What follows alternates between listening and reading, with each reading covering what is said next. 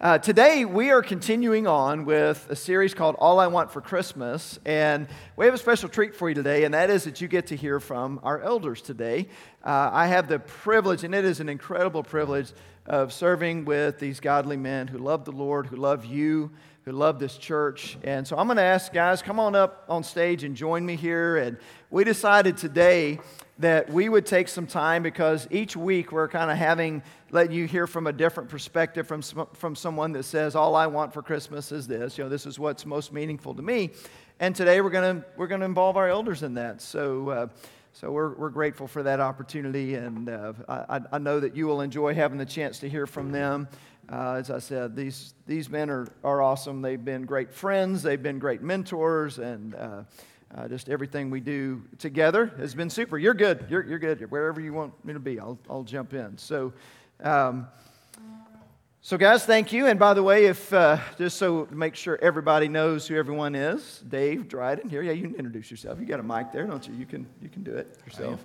Good morning. I'm Dave Dryden. Yeah, there you go.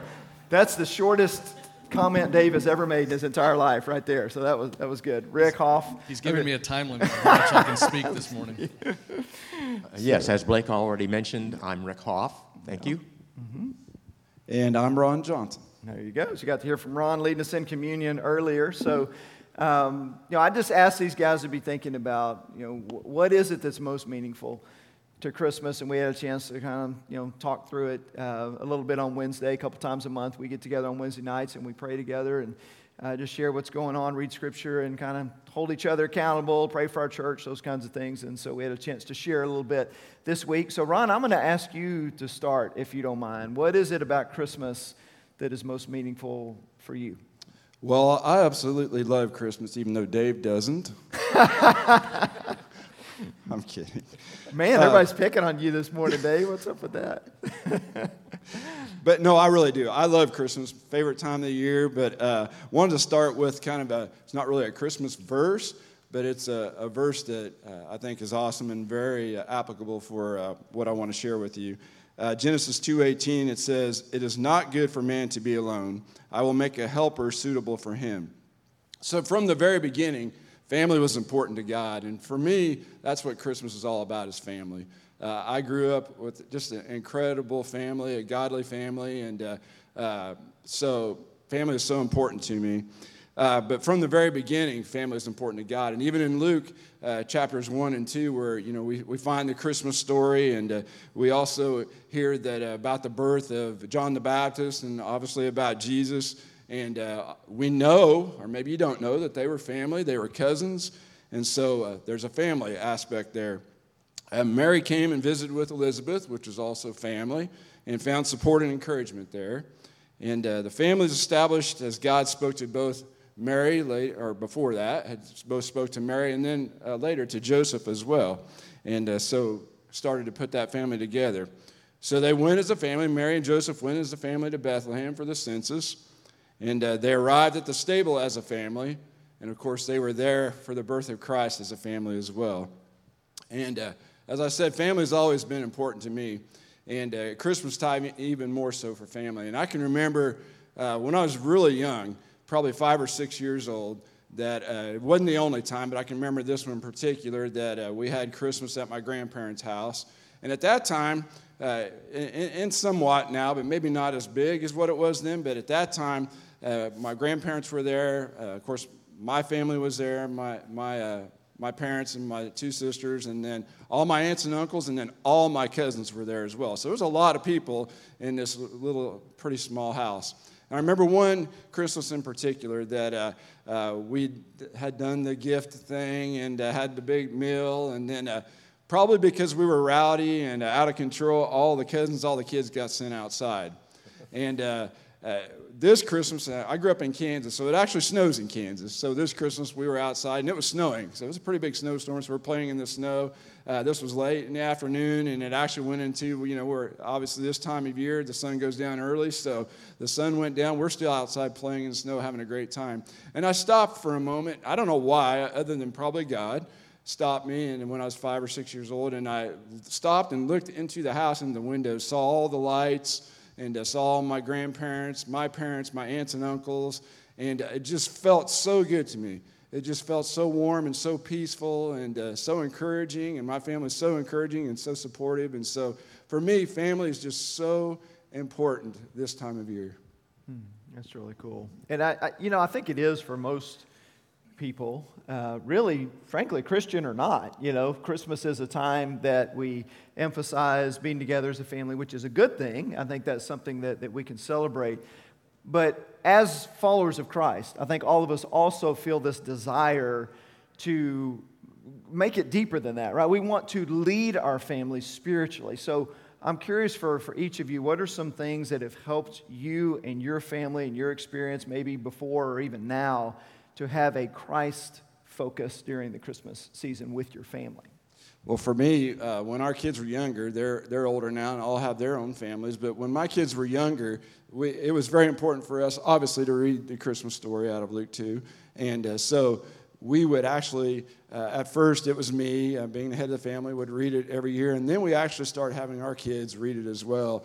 And the really, really cool thing about that is now that we have grandchildren and our grandsons, they actually read the Christmas story, not only at their house, but they have it at our house as well. And so it's just so cool to see that heritage continue generation after generation. So that's just so important. That's good. Yeah. Rick, what about you? I know you had shared a story with us recently, too. Yeah. So I want to share a recent family event. Matter of fact, it only occurred a couple of weeks ago. About every 2 years, our extended family gets together and spends a week. And this year, we went to Gatlinburg, Tennessee, and hiked in the Great Smokies for several days. And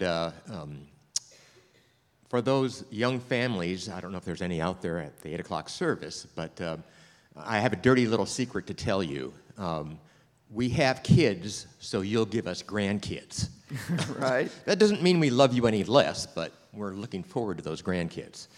And I know Blake and Sean are probably thinking of that someday as well. It'll come someday, I'm sure. Yep, So. and as well as Dave and Amy.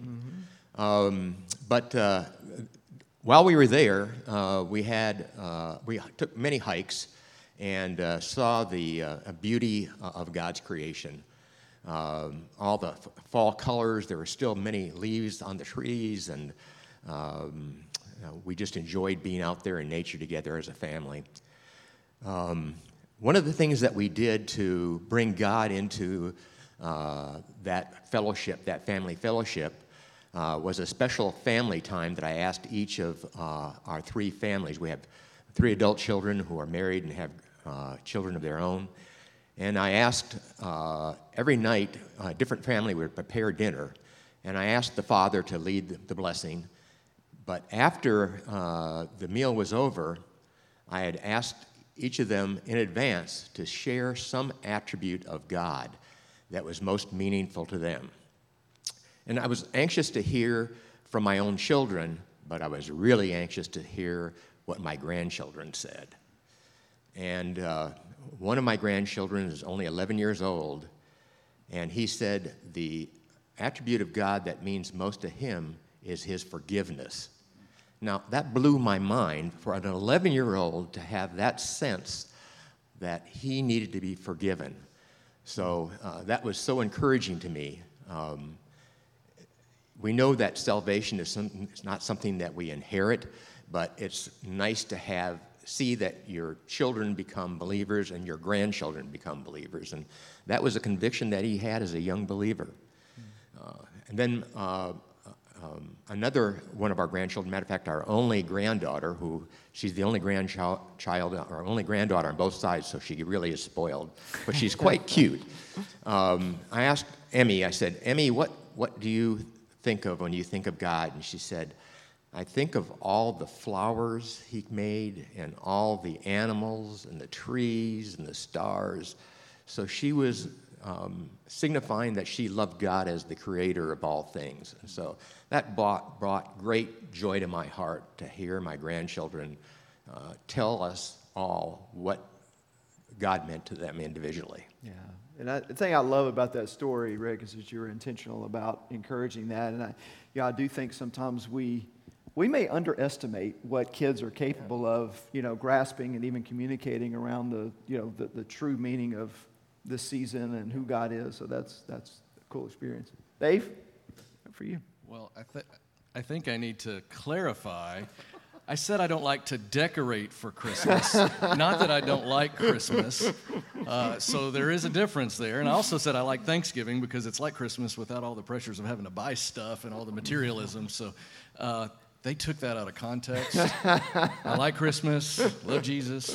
But a family memory for us, about maybe 25 years ago, my father started kind of this family tradition, and he would send out a list of scriptures, and he said, we're going to have a family scripture reading time Christmas Eve. Now, originally it was not necessarily something I was looking forward to. I thought it was kind of a chore. Let's just check this box off so we can get to kind of more fun stuff. But over the years, it's actually developed into kind of a precious time for our family. In fact, when we had kids, even before our kids could read, Amy would work with them on memorizing their part so they could participate in the reading of the scripture, but just to see them doing it from memory. And so it was just a great memory to have. But as our family has grown, as our kids have grown, as some of my sister's kids now have gotten married and there's significant others, now it's actually expanded to where there's this long kind of ability to go over and read scripture together for Christmas Eve. But what's interesting is that we kind of think of Christmas as a point in time, but my father puts these scriptures together to really go over kind of the prophecies of Christ. So scriptures from Isaiah and Jeremiah and stuff that point to Christ coming. Then we read scriptures about Christ coming, and then we read scriptures about Christ and what will be, all the way in through Revelation. So it's this interesting picture of Christ all the way through Scripture, not just the Christmas story. And it helps put in context that Christmas is not just a quick event that somehow came on the scene. It was pivotal to history past and history future and bringing everything together. That's cool. I'm curious, do you have a copy still of that, what he's put together there? I do. Right. I do. I'd love for you to send that to me because I mentioned it to Sean. She's like, I'd love to get a copy of that, so there may be some others. So reach out to me if you want to get a copy of that. I'd love to pass that on. So that's just a cool element. I like that that's not, like you said, not just this one point in time, but leading up to and then where it's going from there. That's pretty cool. So, Rick, what else? So we talked about family. What else? What was it that came to mind for you? Yeah, so it's the word hope. Matter of fact, that was the first Advent candle, if you recall, that we lit. So over 2,000 years ago, a baby was born, and he brought hope to the world at that point in time. Now, these were people that were occupied. They were heavily taxed. They were marginalized. But worst of all, they were separated from God for their sin. And Jesus came to redeem those people and us today back onto the Father who created us. So we rest today in the hope of our Lord Jesus Christ, our Savior. There's a verse in Hebrews that speaks to hope that I want to read. It tells us, this is actually Hebrews 11:1. It says, "Now faith is confidence in what we hope for and assurance about what we do not see." So let's talk about confidence. Let's talk about hope from the secular standpoint. So I may say, I hope that the Cowboys are going to make it into the Super Bowl this year. We'll see. But when I say my hope is in the Lord Jesus Christ, that's a different kind of hope. Hebrews tells us that faith is confidence in what we hope for. We can take that to the bank. And assurance about what we do not see. Let's talk about that. All right. So obviously you've seen God's hand in your life where He has provided for you. He's protected you. But there are things that go on behind the scenes that we never see. So when we put our trust in God, not only in Him, what we see that He does, but also in His character. I did a study on the character of God, and I found 14 different attributes, and that's what I used to prompt my family to share that time. And I think the one that's most meaningful for me is his faithfulness. I think back over my many years and all the times that he has been faithful to me. He's kept me away from things that I shouldn't have done. He's encouraged me, and he has adopted me as his son. And that gives me great hope. Amen. Absolutely. That's a good one. Dave, how about for you?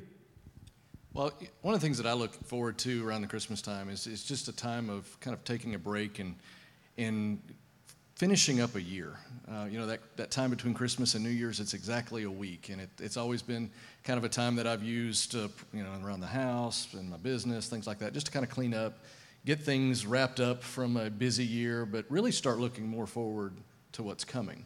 In fact, when Christ came, it really represented a new beginning, and so there were a lot of new things.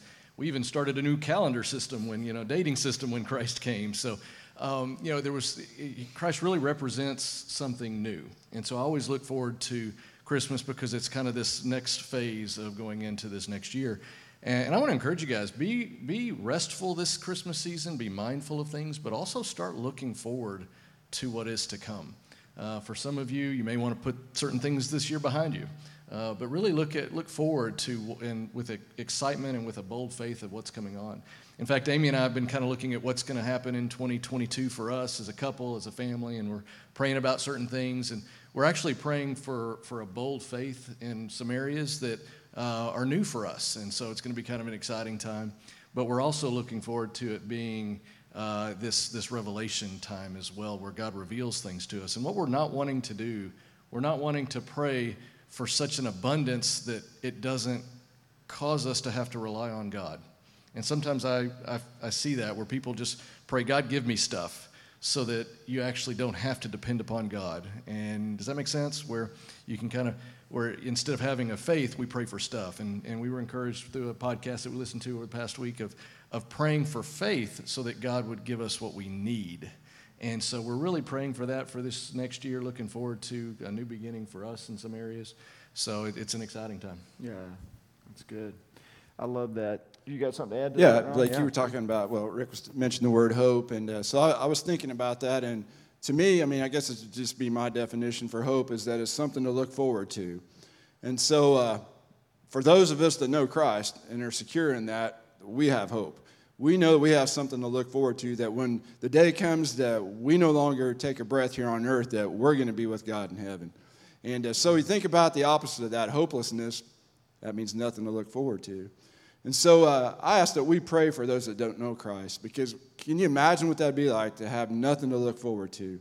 And so I guess that's what I think about, especially during this season, about the word hope. Yeah, that's really, really good. And that's a great note to kind of bring things to a head, as just an encouragement for each of you to know that there is hope, that God does have a plan and all that. There's so much encouragement there, the family element, the focus on hope, the new beginnings aspect to it. That's a great point that you bring up. A lot of times we think of Christmas as, it's busy and all that, but it's almost like, let's just get through it. And then when New Year's comes, then we start thinking about where we want to go. But why not use this season where Jesus came to give new beginnings, why not use that time? So all just great encouragement. And I would encourage each of you to find ways to be intentional about just pouring into your faith, as we're talking about building your faith during the Christmas season.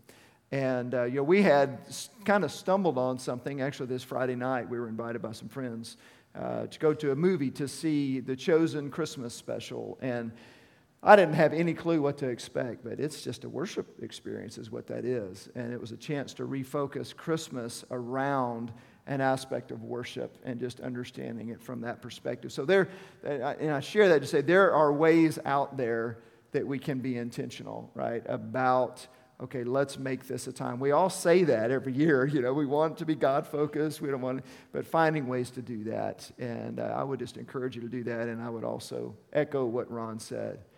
The only place we're going to find peace, the only place we're going to find hope is in Christ. And just either run toward Him if you haven't before, to trust Him with all your heart. But if you know Him already, this is a great season to pour into that relationship even further, and just to ask God, to stir your faith. And so let's pray that now. Let me just pray that over each of us and over our church family, that God would really stir our faith to a deeper relationship this Christmas season. Let's pray together. Father, thank you for the birth of Christ. Thank you for this Advent season, this time of new beginnings, the time where we find peace and hope, and as Rick's grandson said, forgiveness. All of those things, Lord, we see through the coming of Jesus. And so my prayer now, Lord, is that you will stir each of our hearts to a deeper relationship with you, or those that don't know you, into a relationship with you. God, let us love you and follow you passionately with all of our hearts, we pray. In Jesus' name, amen.